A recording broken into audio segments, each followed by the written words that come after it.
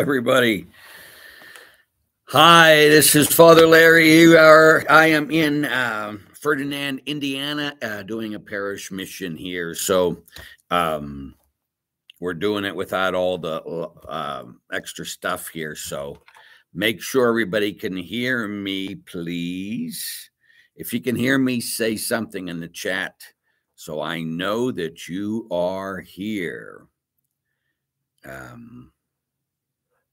I don't even see anybody there, but I already have likes, so there you go. Good job.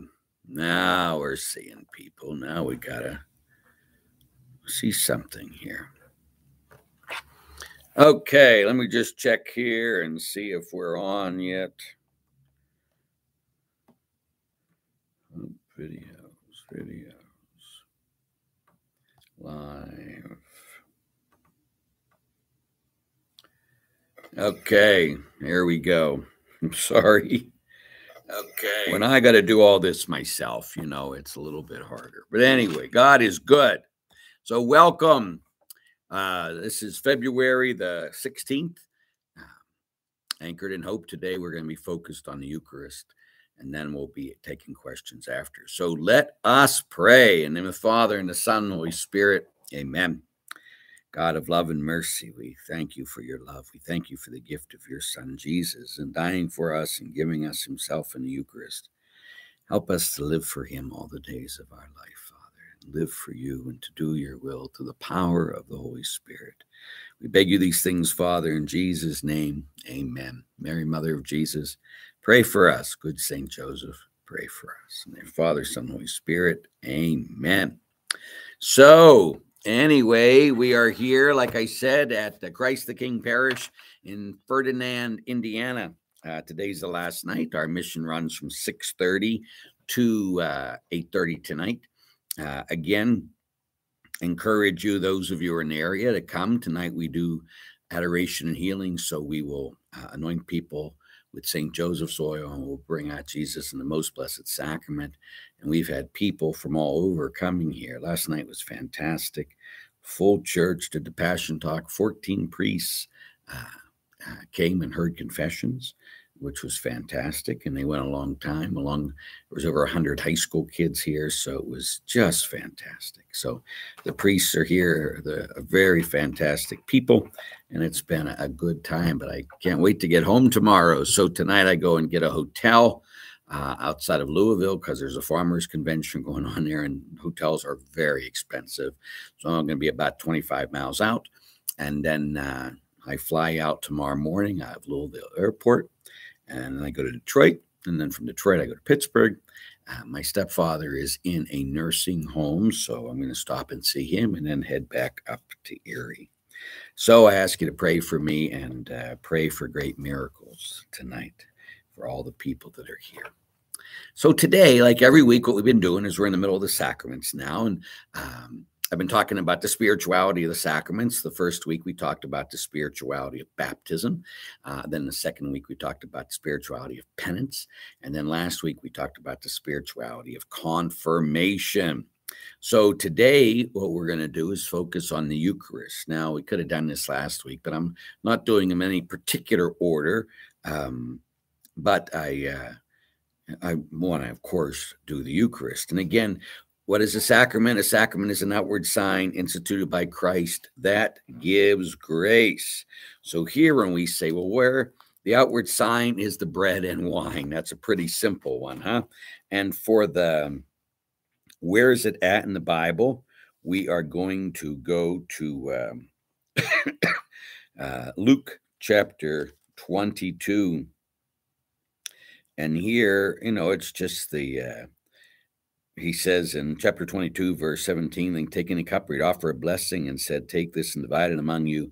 I tell you, I will not drink it from the fruit of the vine until the coming of the reign of God. And taking bread and giving thanks, he broke it and gave it to them, saying, this is my body given for you. Do this in remembrance of me. So in verse 19 of Luke chapter 22, verse 19, Christ explicitly tells us to do this in memory of me. So you can't get anything more explicit where we say it's instituted by Christ. And what is the grace that it gives? It gives us the body, blood, soul, and divinity of Jesus. Huh? Again, I don't know if most people even buy it, even Catholics anymore. But we believe that the bread and wine, when the priest places his hands over, at the middle of Mass, during consecration, the priest is in persona Christi.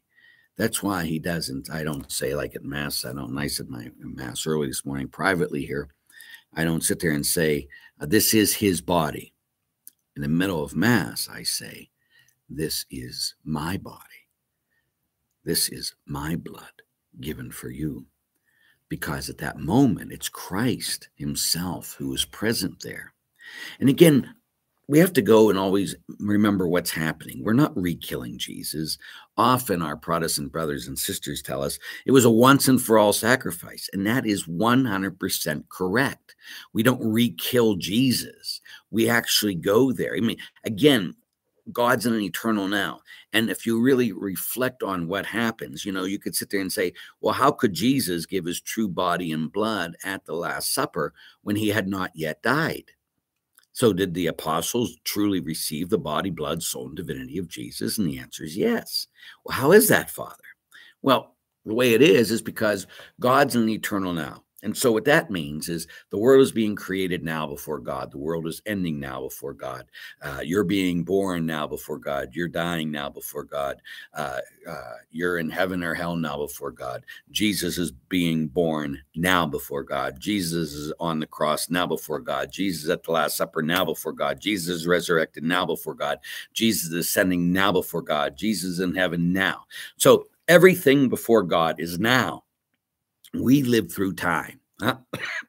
And so what that means is whenever we go to Mass, eternity folds into time and time folds into eternity.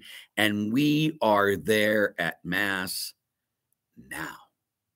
So we're at the Last Supper now. We're at the resurrection now. We're at the crucifixion now. So we are actually at the Last Supper when we go to Mass now. Again, we're not just in this church. We are at the Last Supper. We're at the crucifixion. We're at the resurrection. Now, again, I often talk about a great priest at EWTN. When he was newly ordained, I was down there when they were still inviting me to the family days. And I'm still on EWTN, just so you know, every Saturday night with Dr. Ray. Anyway, but when I had my own show, they would invite me to the family days. And so one of the priests is talking to me and he says, Father, my mom gets mad at me. I said, the way I say Mass, he said. And I said, oh, join the crowd. Why does your mother get mad at you? And she says, you never smile at Mass. And he looked at her and says, did Mary smile at the crucifixion? And I says, no, but she certainly smiled at the resurrection. And at Mass, you don't get a dead piece of the body of Jesus. You get the resurrected Lord Jesus Christ. I get the resurrected Lord Jesus Christ. So we got it to our faces. If you eat my flesh and drink my blood, Jesus tells us in John 6, you shall live forever. What a great promise. So we shouldn't be looking like I tell people, too many people look like they're constipated when they go to church, huh? Like who the heck wants to go and become a Catholic when the Catholics are there aren't even excited about it? When the Catholics who do go to Mass don't want to be there anyway half the time, or they're only about me and Jesus and about nobody else. And they make this union of all of us, heaven and earth, and all Christians forever. They make it a private thing. Mass is never a private thing. Even when I said Mass alone today, I wasn't alone. All the angels and saints were with me. You understand that? It's never about me and Jesus. It will never be only me and Jesus. It's always about us. Why? Because of the body of Christ. We're all part of that. We're always together. When we receive the body of Christ, we become who we are, right? Jesus lives inside of us. And we belong to one another. That's why often when I have a funeral Mass, I say, Today you don't only become one with Jesus when you receive the Eucharist. You become one with your mother or your father or your brother or your sister or your friend. You become one with them. It's a real communion. It's always about us when we go to Mass, always. And so, but what happens when we go to Mass? Again, one of the best things we can do is go to John chapter 6. And this is for anybody. It's very hard to not read John chapter 6 and know exactly what Jesus is talking about. This is called the Bread of Life Discourse. And, you can read the whole chapter if you'd like. We don't have time for that. But it starts in verse 25 of John 6, the discourse on the bread of life. But we're going to go to verse 35 here, and it says, I myself am the bread of life. No one who comes to me shall ever be hungry. No one who believes in me shall ever thirst. But as I told you, though you have seen me, you still do not believe. So here he says, I am the bread of life. Now, again, this is part of the I am verses in John's gospel. The I am verses, like I am the vine, I am the bread of life, I am the light of the world. These all refer to the divinity of Jesus. The I am verses talk about when Moses asked God, who are you? What is your name? I am who am. So when Jesus says this, I am the bread of life, he's saying, I am God who feeds you for life. Fantastic. When we sit there and we let that enter into us, so this is God's promise of us that I myself am the living bread. It starts at 35. No one who comes to me shall ever hunger. No one who believes in me shall ever thirst. Perfect. Then we go down to verse 51. He says, I myself am the living bread come down from heaven. If anyone eats this bread, he shall live forever. For the bread that I will give is my flesh for the life of the world. Now, the word flesh here in John's gospel is from the Greek. Again, the New Testament was written in Greek. And the word flesh in Greek is sarx, S-A-R-X. Now, I'm in farmland here in Indiana, middle of all kinds of farms and different things. And so if you go and you slaughter a cow or you slaughter a pig or whatever it is, and you cut off its leg. And again, I never even like to think about this because I'm an animal lover, but let's just go with the flow here for this, would we? So you cut off a thing and you throw it in front of everybody. That's sarx. And everybody knew that's what sarx is. It's real flesh. It's not a teaching. Like often people say, no, this was his teaching. No. This was his flesh. And he wanted to make it clear. He used this word on purpose. Well, he spoke in Aramaic, but later it was translated on purpose to this sarx. So he says, I am the living bread. It's my flesh for the life of the world. And then in verse 53, it says, let me solemnly assure you, if you do not eat the flesh of the Son of Man and drink his blood, you have no life within you. Isn't that something? So what happens if you stop eating? You die. What happens if you stop eating the precious body and blood of Jesus? You die. And again, often people will say, like when I did the thing on purgatory, and a Protestant brother or sister or whatever will come and see that, and then they'll always, like someone just did this morning. That's why I remember whatever when I did the thing on purgatory, just one line: "This is unbiblical." Okay, and it's not. Again, if you go in there to Maccabees and that, but they don't have that. But that's all beside the point. You cannot, in any way, shape, or form, say that this is unbiblical. It's very biblical. In fact, the whole church believed in the real presence of Jesus. And let's just go there, right? That's going to keep your finger there in John 6, but let's go to Acts chapter 2, verse 42. Because again, what was the first thing that Jesus Christ did Well, that's not that. We'll go back to that in Luke's gospel.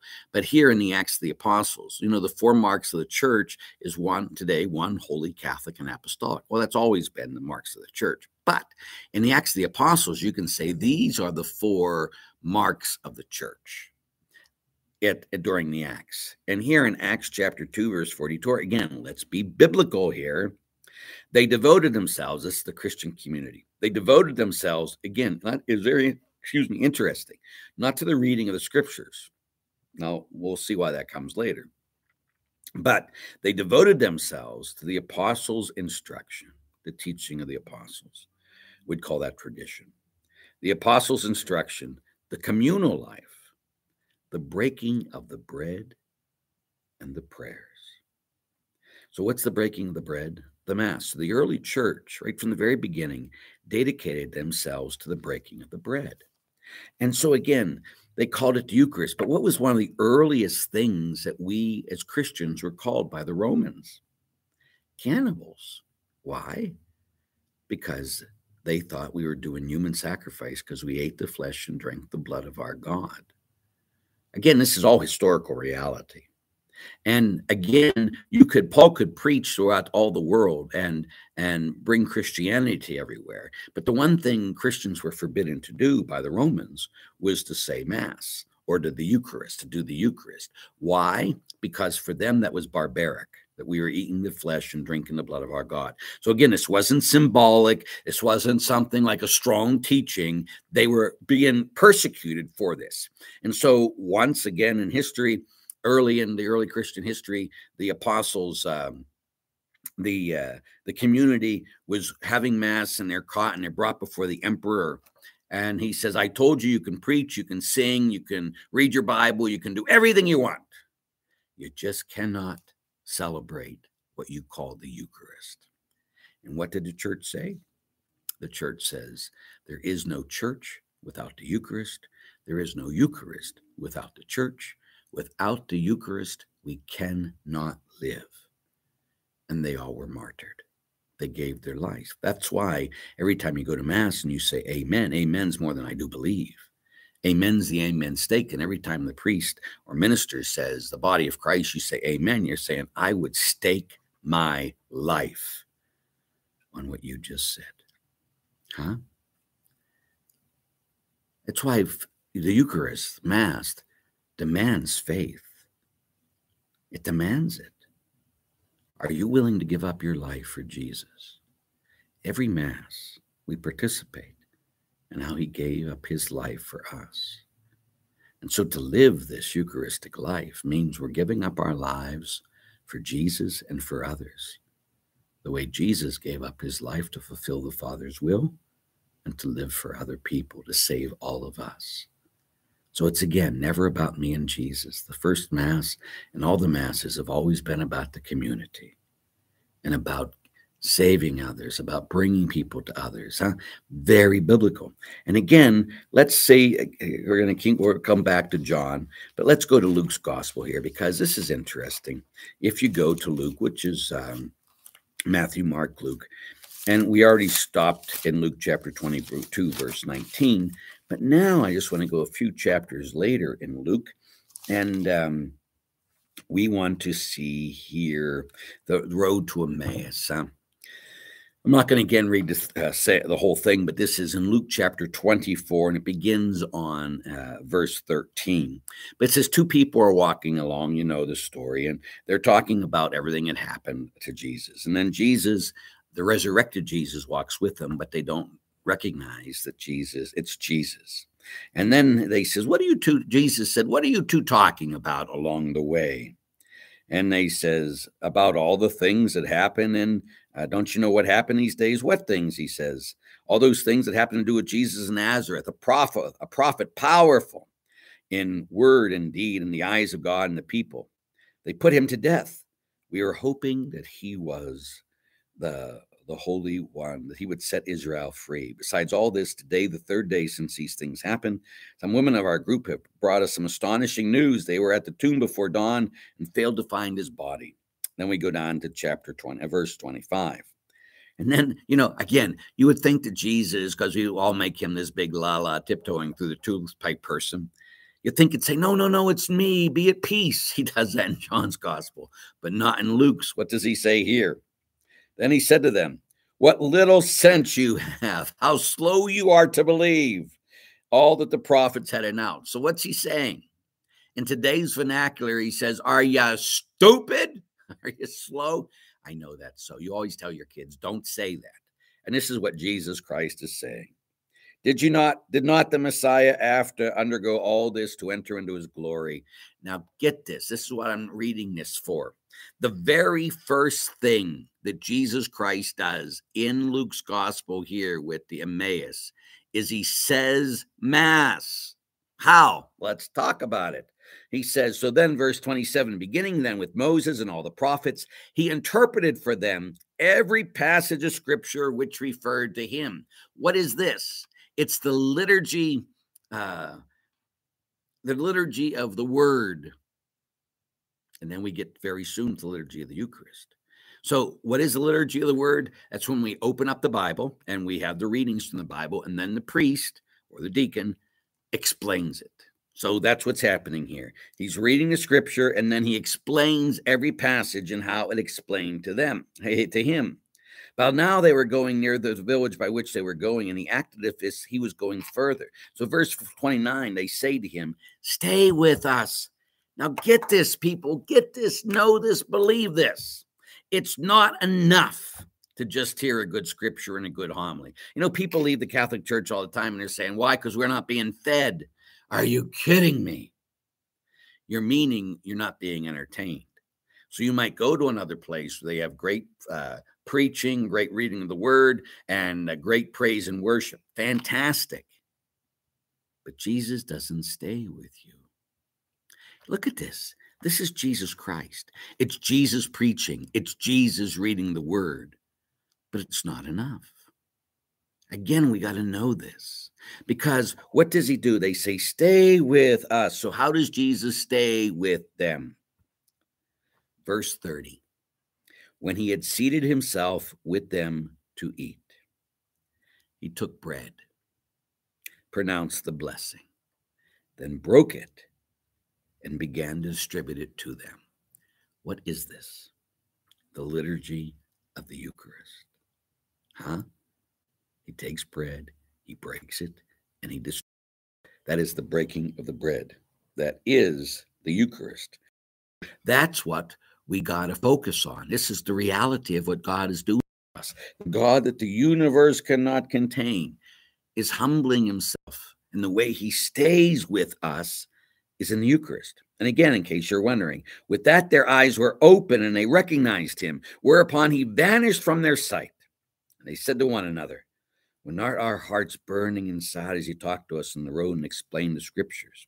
They got up immediately. And then verse 34, the Lord has been risen, it is true. He appeared to Simon, verse 35. Then they recounted what had happened on the road and how they had come to know him, not in the preaching, as he says how great it was, but in the breaking of the bread. So what does this mean? So it's like Jesus looking at us and saying, you want me to stay with you? Break the bread. That's how I stay with you. And isn't it interesting? Isn't this interesting? As soon as they recognize him, he vanished from their sight. Why? To teach them and to teach us. The way Christ stays with us now is invisibly in the sacrament. That's why he appears only as bread and wine, but it's truly Jesus. It doesn't remind us of Jesus. The bread and wine actually becomes the bread, the body, blood, soul, and divinity of Jesus. Now, some people say, how is that possible? Well, if you looked at Jesus, the man, some people only saw a man. Some people saw God. My Lord and my God, St. Thomas would cry out. Some people, when they go to church, they only see a white piece of bread. Some people see the God the universe cannot contain. It takes faith. So if you don't have that faith, you got to beg God for that faith, and he'll give it to you. But you got to know this reality, huh? And again, some people don't get it. So when we sit there and we get this here, we go on and it says, I want you to go back to John's Gospel, or go the next chapter. I'm sorry, John's Gospel. I'm sorry, I've been tired. I've been talking 2 hours every night, 2 more hours tonight, and I am exhausted. Anyway, but here in John 6, I want you to go to after Jesus talks all about this. Unless you eat my flesh and drink my blood, you have no life within you, and I am the living bread, and whoever eats my flesh will live forever. And here, verse 54, he says, he who feeds on my flesh and drinks my blood is life eternal, and I will raise him up on the last day. Verse 55 says, my flesh is real food, and my blood is real drink. And he says, the man who feeds on my flesh and drinks my blood remains in me, and I in him. So again, and this word feeds is gnaw. So it's very basic stuff. Now, after listening to all this, some disciples, we're not talking about the unbelieving Jews. We're talking about those who followed in the company of Jesus, his disciples. Let's go to John chapter 6, verse 66. The only time you'll see 666 in the Bible. 666, besides where this is verse 6, chapter 6, verse 66, 666. As we see in Revelation, 666 is what? The sign of the Antichrist. So anyway, here we go. Now, John chapter 6, verse 66. From this time on, many of his disciples broke away from him and would not remain in his company any longer. So here, they said, it's too hard to believe. How can this man give us his flesh and blood? What kind of nut is this Jesus? And his disciples left him. Not all of them, of course, because then in verse 67, Jesus looks at the 12 and he says, do you want to leave me too? And Peter says, Lord, to whom shall we go? So this is the teaching, And we're still not done. I want to get to one other place before I leave you, again, about the Eucharist. So we're going to go here to 1 Corinthians chapter 11. And this is very important for today because people can go to communion and who cannot go to communion.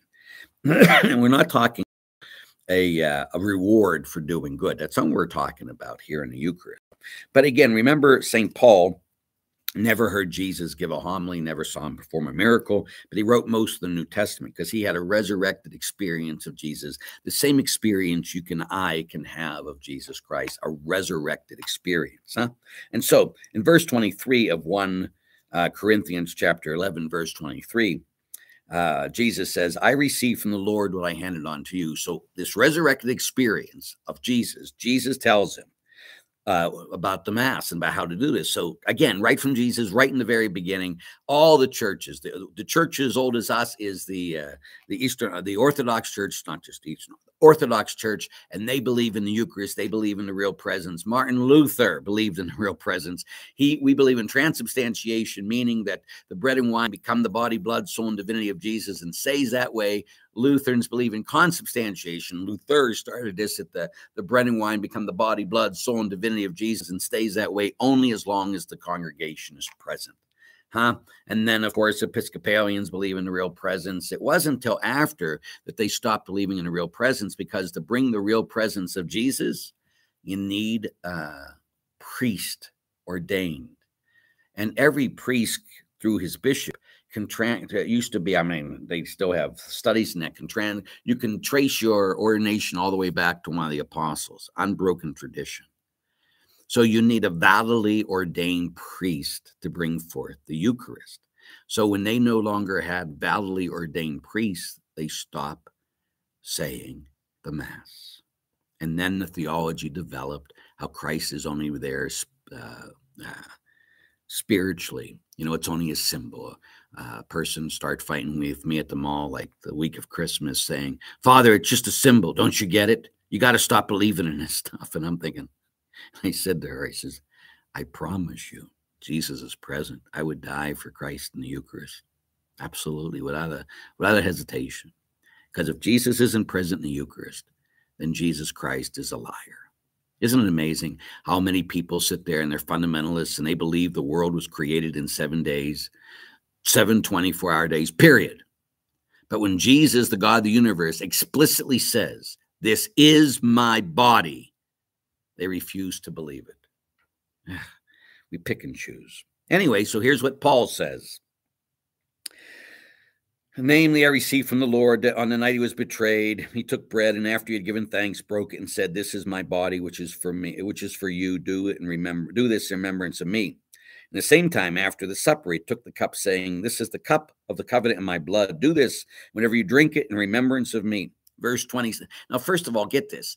It isn't just a ritual. Every time we go to Mass, it's just going, oh, here we go. And we got to stop and say, Jesus, I remember you. It's personal. Remember me, he cries out. Can you hear that longing in him? Remember me. This isn't just about you. Remember me. And so every time we go to Mass in our hearts, we have to say, Jesus, I remember you. I'll never forget you. So he says, do this in remembrance of me. Verse 26, every time then you eat this bread and drink this cup, you proclaim the death of the Lord until he comes. Verse 27, this means whoever eats the bread or drinks the cup of the Lord unworthily sins against the body and blood of the Lord. Verse 28, a man should examine himself first, only then should he eat of the bread and drink of the cup. Verse 29, he who eats and drinks without recognizing the body eats and drinks a judgment on himself. And then verse 30, that is why many among you are sick and infirm, and why so many of you are dying. So if you receive the body, blood, soul, and divinity of Jesus without recognizing the body or not in a state of grace, the bread of life can become the bread of death. Paul says that's why some of you are sick and some of you are dying. If it was just a symbol, and again, earlier in chapter 10, it says, you sin against, or 11, you sin against the body, blood of God when you receive unworthily. You sin against the body of Jesus.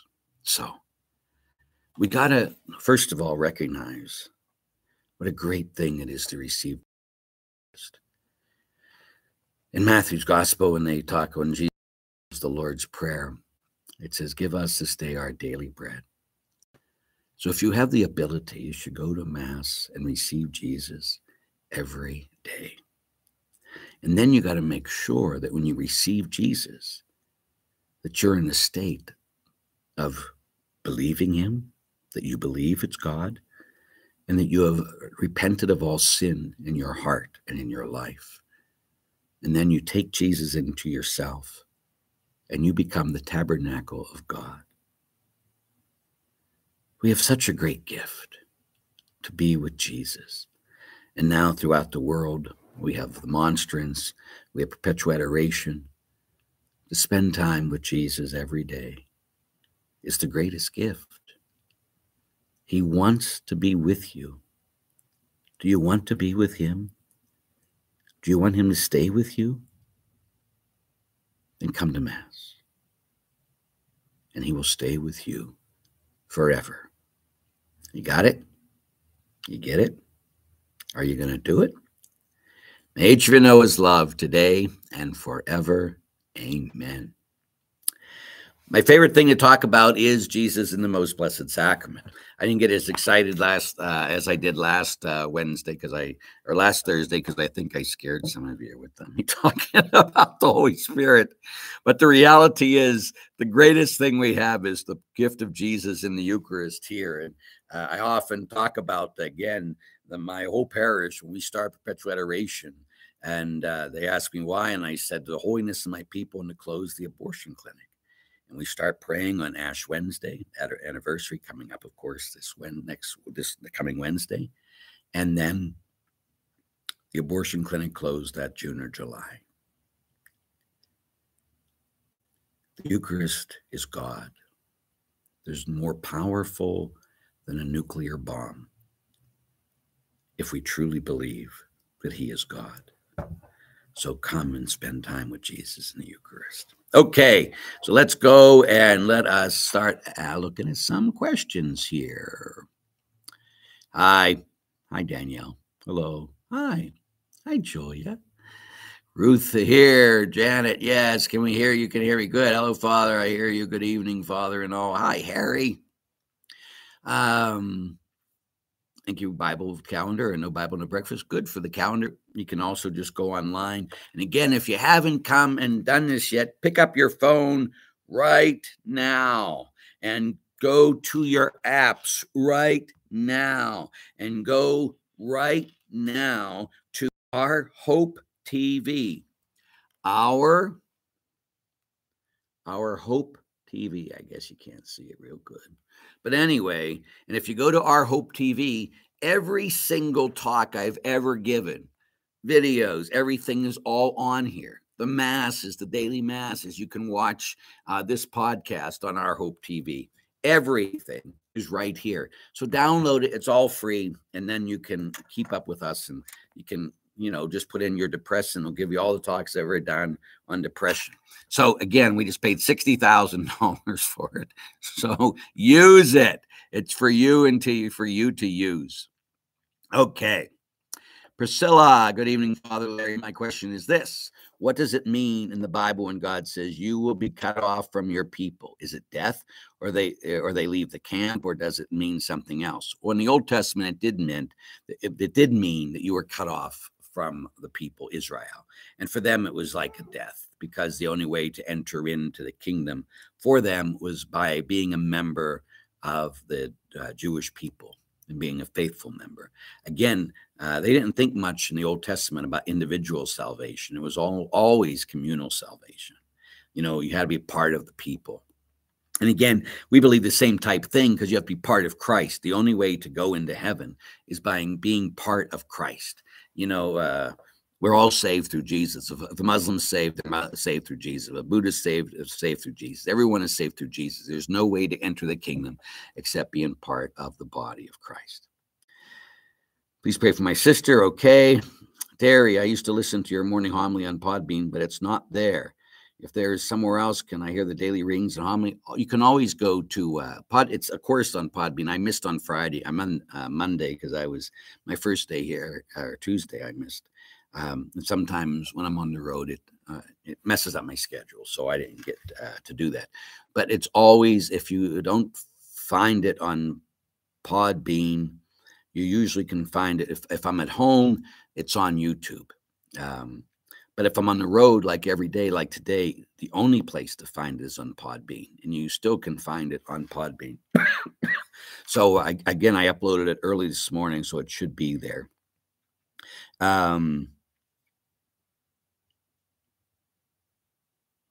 Thank you for praying for tonight and for the Eucharist Mass. Is it a sacrifice, or is it a meal, or is it both? Of course, it's both. It's not either or, it's both and. So some people say, it's a sacrifice. True. Some people say, it's a meal. True. It was the Passover meal. But again, if you put too much emphasis on either side, you go into heresy. So it's both. A sacrifice without love is worth nothing, according to 1 Corinthians 13. So it's the love in that not only this sacrifice, but it's God then feeding us a meal with his own precious body and blood. It's part of the Passover. Like the Old Testament had the Passover meal, we have the Eucharistic meal. And again, people like to argue on both sides, and I just say, just stop it, stop it, stop it, stop it, stop it. It's both. And as long as you sit there, and again, this is the teaching of the church, but everybody, people like their own feelings, and they'll find people to their own echo chamber to agree that'll teach them what they say. This is what I believe, and this saint said this, and this saint said this, and isn't that great? Do you feel better? You're right. Everybody else is wrong. I can give you just as much the other side. And then you get Protestants who don't believe any of this stuff we believe.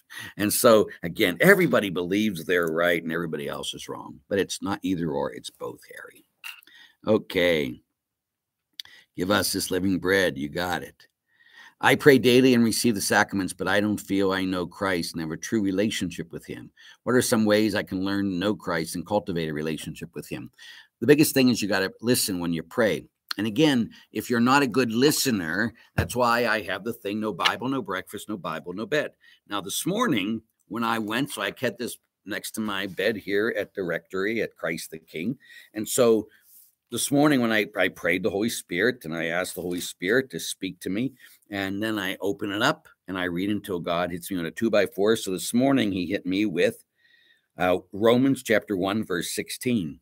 I am not ashamed of the gospel. It is the power of God leading everyone who believes in it to salvation. The first, the Jew, then the Greek.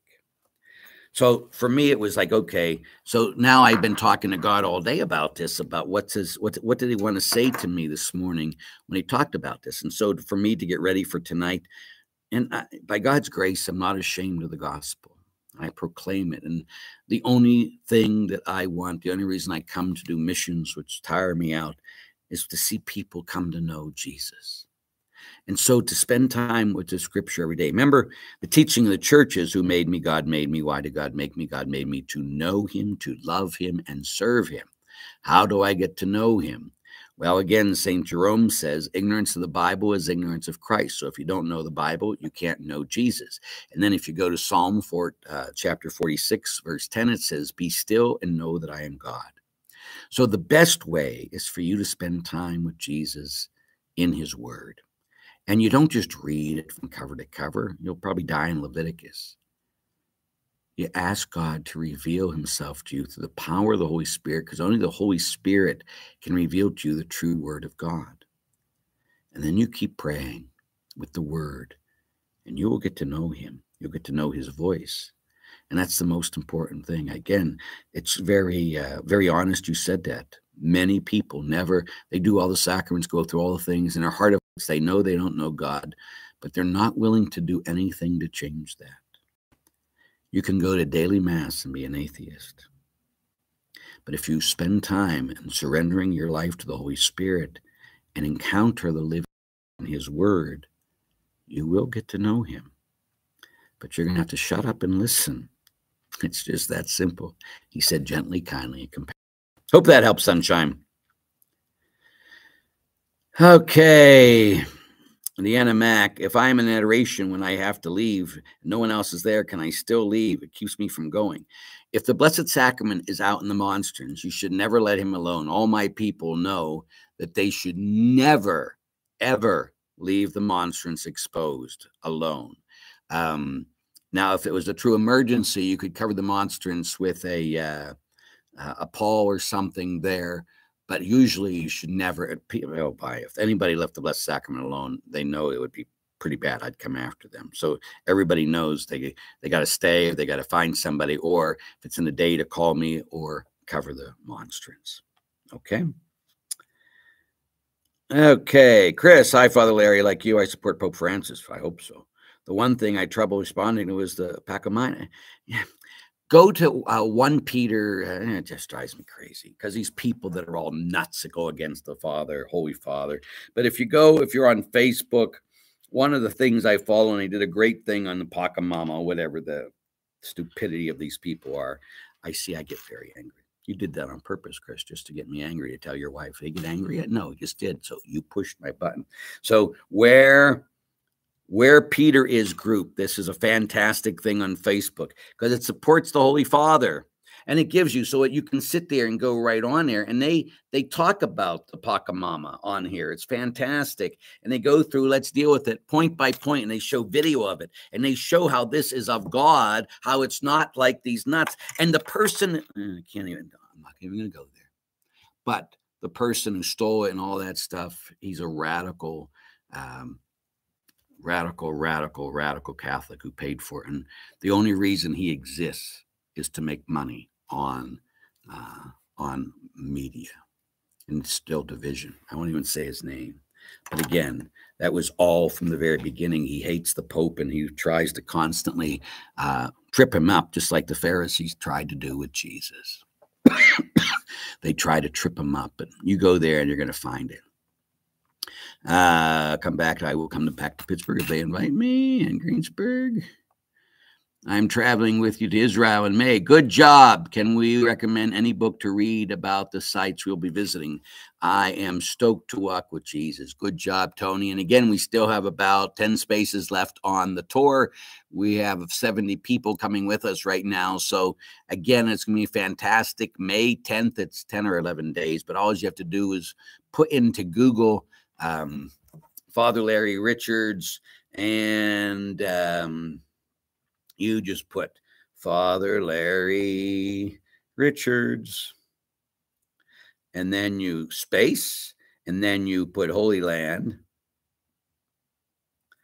and then you hit go, and you're going to get select international tours, pilgrimage to the Holy Land with Father Larry Richards and John Edwards.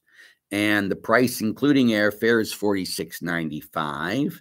It's 12 days. May 10th to May 21st. Price without airfare is $36.95. And so it goes and it tells you all the different things about the trip. It's fantastic. If you haven't been to the Holy Land, you need to go there at least once in your life. And we'll have a fine time. So, but what to read? You know, they told me to read a book before I got there, but I didn't enjoy the book. I would just sit there and go to where the thing where we're all going to go, and go to Google and look up each place, and you can find out so much stuff about what's going on at the different places we'll see, and when it was built, and what happened there, and how we know it's authentic. So that's what I'd do. That's what I've done, and I encourage you to do. My nephew and his wife, Ann Ask, and his wife did not get married in the Catholic Church. My nephew received the sacraments growing up, but his wife did not. They're having a baby and want the baby baptized. Of course, the baby can be baptized. We don't hold against the child, you know, and so, yes, the baby can be baptized. There's so much hate in the world because they don't know Jesus. Exactly. Good job. Why am I losing stuff?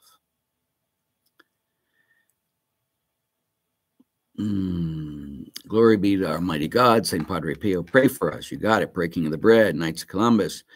At this time of the year, the angle of the sun through the windows makes the host glow golden at elevation. Very good, Harry. Jolie, pray. Okay. Father, when are you reviving praise and worship on first Thursdays of months? We did it last week. I mean, the beginning of this month, we restarted again. They didn't put it over the internet, though, because, again, there wasn't that many people there. I need servers. I need all this stuff. People always say, Father, can we do this? But they're not willing to help. So I need servers, and I need people to live stream this, again, so we can reach many people. Again, it's not just about me and Jesus. And I know it's a lot of work for people. It's a lot of work for me, too. But again, if we're doing this as a community and we want to bring people to Jesus, then we need to be doing this type of stuff. But we already did it, and hopefully we'll keep doing it always the first Thursdays of the month. What do you think of the Bible in a year as a way of reading the whole Bible? Some of the early Old Testament readings about God's law are hard to understand. Father Mike Smits is a fantastic guy, fantastic. And when he did Bible in a year, where you can watch it, he goes through all that. But again, no, there are other books in that and things you can do it, but it's okay. If you want to read the whole Bible, go for it. But again, you want to make sure you have an encounter with Jesus when you're reading the Bible, not just to fill your head, but an encounter in your heart. Okay? Mary's Rodriguez, Father, which Bible translation do you use? Which Bible? I use the, you can't buy this anymore, but it's the New American Bible for Catholics. But this one was done in 1971, I believe. And I always love this because I love this translation. I go back to it again and again and again. All my books use this translation. But 1971, yeah, it's a Catholic Bible, New American Bible. And so they have the New American Bible for Catholics. You always have to find one that says for Catholics because we have 7 more books in the Old Testament than the Protestants do. So always, doesn't matter as long as the Bible says for Catholics. Okay, why did God test Job, who God knew was a righteous man, just because Satan suggested Job would turn on God if times got hard? The book of Job is a story to talk about, try to explain evil. Now, we can believe that it actually happened, or we can believe it's a story. Like if I tell a story about trying to teach people who God is and what heaven and hell is and all that stuff, I can make up stories. So it's true, but it might not have historically happened. I've always struggled with that. God says, okay, he's in your power. I'd say, what? Really? You do that to me, God? You give me into Satan's power? So again, but again, it could have happened. So I'm not saying it didn't happen. I'm not saying that. I'm saying it's true. Again, one of the best things to do is if you go and you look it up, there's all kinds of stuff about the book of Job. Yes, but it really shows how God always triumphs over evil. And the problem with evil, it tries to answer that question. I humble myself and I recite spiritual communion online mass. Very good. Make sure you even go deeper than humbling yourself. You got to let Christ come in and ask Christ into your heart. Marianne. Hi, Marianne. Hi, Father. Something I've been pondering. Who wrote the book of Genesis? How can the creation of the world even be documented? Again, traditionally, Moses wrote the book of Genesis, but scripture scholars talk about, like in Genesis, there's two stories of creation. So there's two different histories that go through, or as many as three different authors of the book of Genesis. And again, it's trying to tell a story about God created and how God created. We as Catholics do not have to believe in an actual 7/24-hour day, because the first day wasn't even light and dark yet, right? So, but it means that God created everything, and sin, God told them what to do, and they disobeyed God. Can there be a 7-day creation? Yes, of course there can. God can do anything. Of course he can do it in 7 days. But God could also create the world through, all the history. The Big Bang theory was a theory that came from a Catholic priest. Science does not go against religion, and religion shouldn't go against science. Everything that is true will always point to God. So it should always come together, because God is the creator of all things. So all science will never contradict scripture. Theology won't contradict science, and science won't contradict theology if it's true. Now, they can go beyond science, like when miracles and that happen, which isn't a contradiction. It's a fulfillment. It even explodes it even more. It's how God can do such great things. So, but again, yes, we don't have to believe in that. Okay. Afternoon, all. One of the men who helped me start my walk with Jesus told me that for him, Romans 1:16 was the verse that converted him. He had it made into a bumper sticker. Very good. This is Mo from Father Larry's office. You can find the link to the homilies on the website, www.thereasonforourhope.org. So there you go. So if it's not on the Podbean, you just go to our website, thereasonforourhope.org, and you'll get the homily for the day. Thank you, Mo. It says Father Larry Richards, but it's Mo, my director. And very good, Mo. Thank you. Thank you, Father Larry. Just downloaded our Hope from TV. Very good. Merry blessings. Living in UK, I prefer the Catholic Church over Anglicanism. I look at RCIU courses and 10 Mass, but can only receive a blessing. When will I be ready to decide to commit to Catholicism? I don't know. Do it now. I was in London this past August. It was fantastic. And I was in St. Paul Cathedral. Was at the Catholic one there. It was fantastic. And there were some people that knew me. It was great meeting all these people. But do it. Only because, like even now, what the Episcopalian Church is doing in England, or Anglican churches are talking about, is God a spirit, which he is. But to get rid of the pronouns that Jesus Christ himself when Jesus says that God is Father, you can't change that. That is very strong revelation. God is more than Father, yes, but God is Father. And when Jesus said, this is how you are to pray, that's what he means. So when people even bring that up, again, you're trying to focus too easy on what people are doing. And again, I don't expect anything less, because Henry VIII, who did it, wanted to do his way. And so when Rome wouldn't give him another annulment, he says, okay, start killing all the bishops and priests that are Catholic, says, I am the head of the church and we're going to do it my way. So If it's built that way from the very beginning and founded on that type reality, how can you expect anything less? Except we want to do it the way we want to do it. Sorry. And that's a judgment, just in case you were wondering. But just an observation. Hopefully it's not a judgment because people are very good in that. But the reality is we need to always come back to revelation, not what we want to make people happy. God always meets us where we are, but it doesn't change the reality of who he is.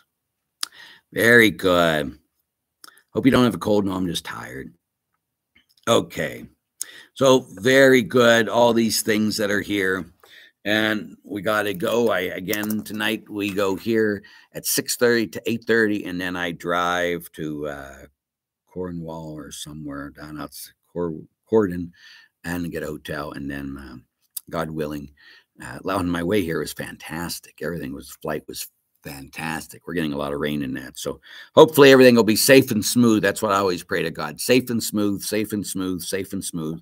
So you can pray that too, if you would, for me. Safe and smooth tomorrow. And pray for my stepfather and pray for my people. It'll be good to get home. I miss my dog, Joe. Even though he doesn't miss me because he gets to play with his sister and he gets to hang out with Diane, who he stays in her office all the time anyway. So I always say that it's Diane's dog and I watch him every once in a while. She's my director of ministries because she's very nice to him and I'm kind of strong. So he knows that he can get anything from her.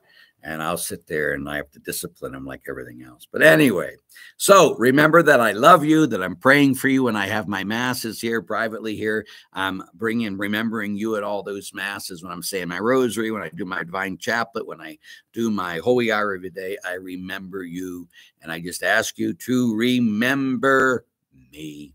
And God willing, we will see you again back from my office next Thursday. The Lord be with you. May Almighty God bless, keep, and protect you. He who is Father and Son and Holy Spirit. Amen.